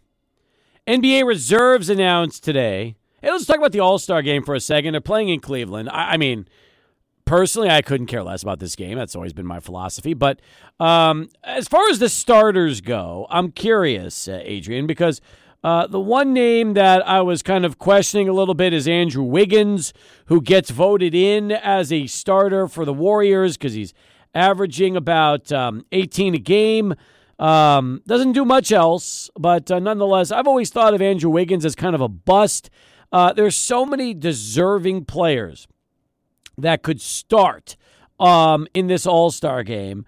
You know, Luka's averaging 26 points, 9 boards, and 9 assists per game, and he's a reserve, and instead Andrew Wiggins is a starter. Yeah, my two options at that position, at that starter position, would have been Devin Booker or Chris Paul. What the Suns have done all year has been absolutely remarkable. There was no hangover whatsoever, Steve, coming off that finals appearance. They are hungry to try to run it back and win the finals this year. Those would have been my two options there. The reason they put Wiggins in is the fan vote. It's ridiculous. I can't stand the fan vote, and it's guys like Andrew Wiggins named as starters is why I can't stand how they incorporate the fans in the voting. Isn't Ja Morant a point guard also? Yes, most so they've got 2 point guards. You got Steph Curry and Ja Morant.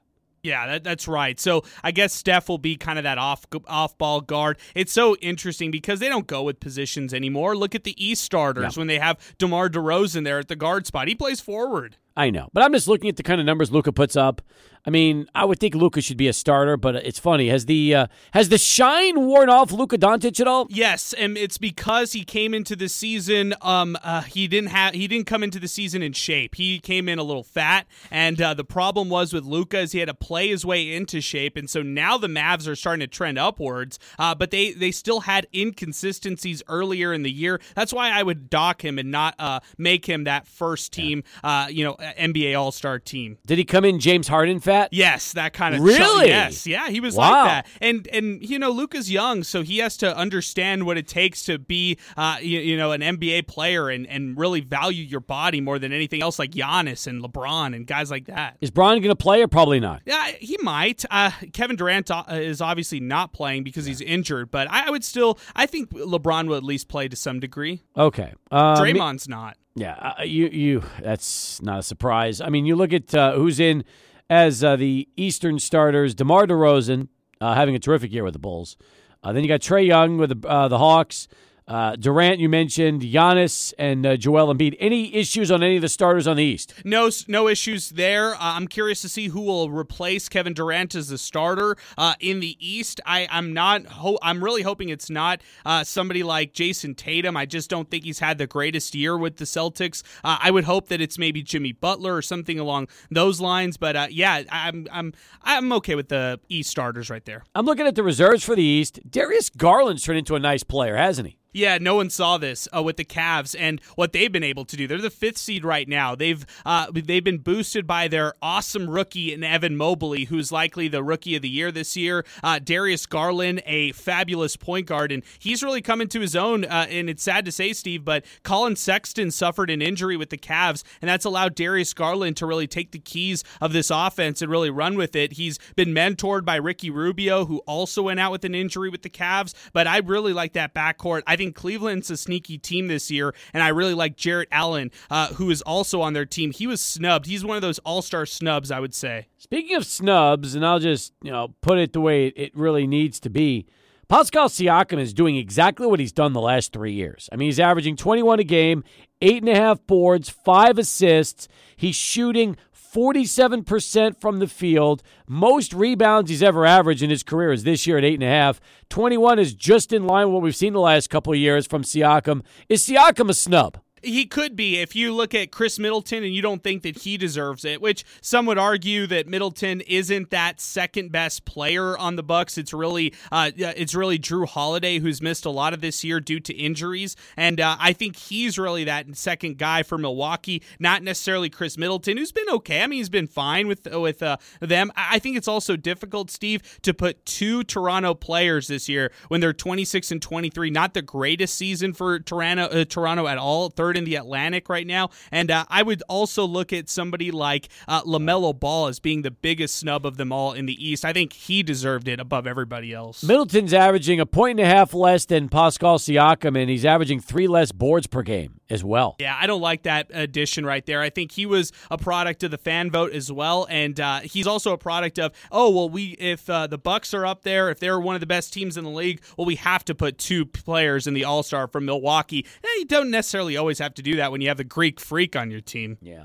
that's true. You look at other snubs. Bam Adebayo did not get in from Miami. Jarrett Allen, speaking of Cavs players, you mentioned LaMelo and what he's been able to do. Jaylen Brown from the Celtics, probably part of that. Anthony Davis of the Lakers, not into the All-Star game this year. Yeah, he's been injured all year long. I think that's a right call. I think the big thing with Anthony Davis is to see if he will make an All-NBA team this year. He's missed so much of the season, and I know a lot of Lakers fans are upset that he was not listed there, but they don't deserve it. They're the 9th seed. They're not good. They're 25 and 27. They're very inconsistent, and you shouldn't reward some team like that. How about De'Aaron Fox out of Sacramento? Nope, I'm not a fan. He's been on the trade block. Sacramento's a bad team. They're 19 and 34. They're trying to move on from De'Aaron Fox. He's a max player. He has one of the worst contracts in the league. Not for that. He puts up great stats, but he's on a bad team. So when you look at the All-Star game, you really do factor teams in your opinion. It's like if your team sucks and you're putting up big numbers, shouldn't mean anything. No, it shouldn't, because a lot of somebody's got to score a 20 a game for these really bad teams. Who else is going to score for them? So you look at leading scorers for the Magic and the Pistons and the Pacers and the Rockets, Thunder, and the Kings. Don't reward those guys. I would reward younger players on those teams if you're looking at their upside, but don't reward the leading scorers. All right. So that's coming up here from Cleveland, the NBA All-Star game later this month. For those that want to watch it, we'll see how that goes down since the reserves have now been named. Speaking of basketball, we've got number 3 against number 7 going on right now in Tucson. Arizona, UCLA. Surprised right now that Arizona's beaten UCLA 28-17 Wow. midway through the first half? Yeah, I am. I thought UCLA's that team that was going to bounce back after a really successful season last year in the their deep run into the NCAA tournament. I'm shocked to see that. I thought Arizona had a lot of struggles this year, and yeah, maybe they're trying to pick it up here in Pac-12 play.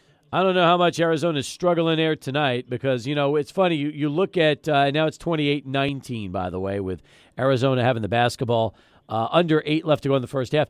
Adrian, here's the interesting thing about, really about this game in particular is that, we talk so much about what Texas Tech and Texas meant to college basketball in the state of Texas because of Chris Beard coming back, but people forget Pac-12 has some terrific basketball, and here are really 2 top 10 teams slugging it out right now. And UCLA's they're I believe 18-2. Arizona 17-2. Great teams. Yeah, and just unblemished this whole season. But like I was saying, the Wildcats coming into this year weren't highly regarded, and they've just really picked it up in Pac-12 play. They had a good non-conference season, and it's balanced scoring for them. It's not your typical standout player for the Wildcats. No, they have a balanced attack, and for UCLA, they ran it back with some of those guys from last year, like Jaquez and Yus Jang, and those guys are strong, but those guys also have a big target on their back, and teams gun for them. So those guys always have to battle through playing against the other team's best defenders. What's going on right now as we continue here on Sports Talk? Let's go back to Adrian and get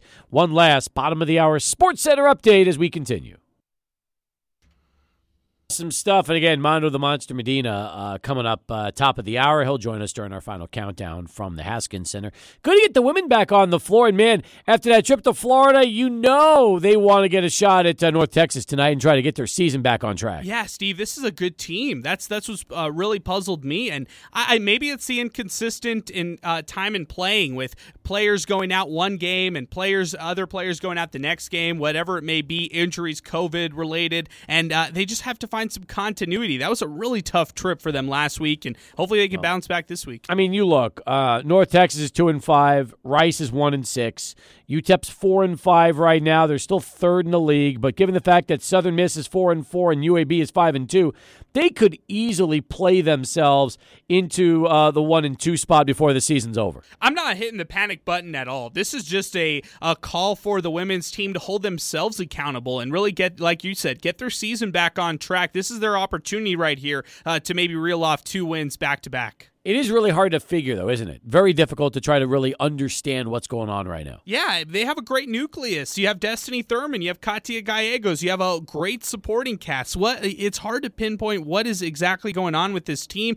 And in the West Division, Steve, is wide open. And even in the East, it's not where it was before. Middle Tennessee is 7-2 on the year. Old Dominion 6-2, and Charlotte at 6-1. It's not like it was before, where you have one standout team. What do you think it is? Do you think it's just like you said, players being hurt, players being out, and just not having that full complement of ball players to work with week in, week out like we've seen? Yeah, I think so. That mixed with just trying to find their consistency, because they had a huge win against UTSA, and they followed it up by those back-to-back losses, like we said, against the Florida school. But I even go back to that loss they had against Southern Miss. That followed up their win against Old Dominion. So those losses right there are just puzzling to me. They need to string along some wins in a row and try to get on a win streak right here. They had FAU. Remember, they had FAU down big in the fourth quarter, and then all of a sudden they just came up completely short in the fourth and got outplayed badly by losing that game. And then they came out completely flat against FIU. So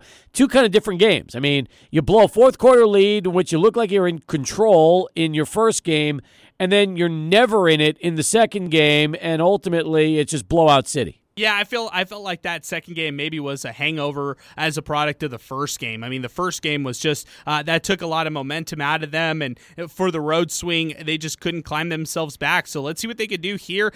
Looking ahead, they have Louisiana Tech and Marshall on the road next week.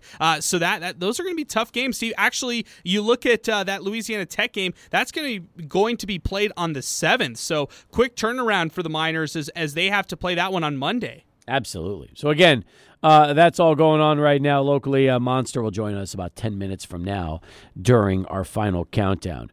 Did you hear what Phil Mickelson had to say about golf today? No, what did he say? Well, he's playing in the Saudi International, and he's been rumored to be targeted for the yet-to-be-formed Super Golf League. Oh, I've heard about this. Okay. So here's what he said. Okay, now remember, this is a guy that's played 30 years on the PGA Tour, and he's made nearly $100 million during his career.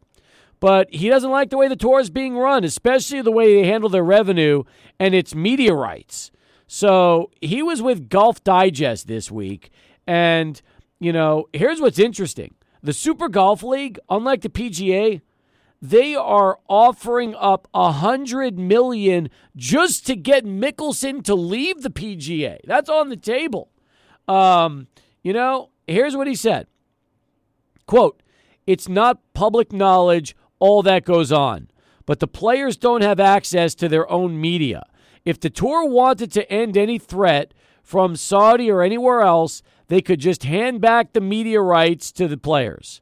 But they would rather throw $25 million here and $40 million there than give back the roughly $20 billion in digital assets that they control, or give up access to the $50+ million they make every year on their own media channel. Here's what Lefty added. There are many issues, but that is one of the biggest. For me personally, it's not enough that they are sitting on hundreds of millions of digital moments. They also have access to my shots, access I do not have. They also charge companies to use shots I have hit. And when I did the match, there have been 5 of them. The tour forced me to pay them $1 million each time for my own media rights. That type of greed is, to me, beyond obnoxious. So interesting, we're talking about NFTs here and how there's so much money that the tour has in NFTs the players don't own. Lefties sounding off, and you wonder if the PGA could split ultimately because of this. Yeah, it could, because you look at when they're just comparing it to the NBA and how the NBA worked with their players to establish their NFTs. This is really interesting, Steve, that you read this story, because earlier today we got the news that Bryson DeChambeau, who's the most controversial golfer right now in the sport and maybe one of the most polarizing guys in the sport as well, he was offered reportedly $135 million to join the Saudi Golf League as their main guy. He would be headlining that group in the Super Golf League, and he earlier today denied it. But a lot of people say that he was just kind of denying it to show public face, that he actually was offered that. It's a lot of money. Just to put it in reference, Tiger Woods' career earnings was $121 million in PGA Tour history. So Bryson DeChambeau would make more than that in just one signing. Well, number one, when you really start to think about the Super Golf League, there is going to be so much money that they are going to throw at the best players in the U.S. and the best players in the world, for that matter. There's going to be a bunch that are just going to jump and take the money. You know that's going to end up happening when it's all said and done. And risk the lifetime ban. That's the interesting part about it. They will not be able to compete in PGA Tour events. At the same time, the media rights is a big deal. And a lot of these players, well, first off, I don't think Mickelson cares. He's already played 30 years on the tour. What does he care? That's why he could sound off. Sure. It doesn't matter to him. If anything, Mickelson might just say screw him. And then he doesn't care about the ban because he's made his money. He's established his legacy. Lefty doesn't need anything from the PGA Tour. He can make a lot of money there. You can practically take your entire career of 30 years, and $100 million and double it. Double it. I know. On one move. That's amazing right there. And this is a league that's backed with a lot of money. They want to have They want to have success over there. Japan's growing in the sport of golf. Same with Korea. There's a lot of places across the nation that really wants to grow the sport of golf. It's going to be fascinating to see what the Super Golf League gets. It really is. All right, when we come back, Mondo the Monster, final countdown. Stay with us. Sports Talk continues right here. 600 ESPN El Paso.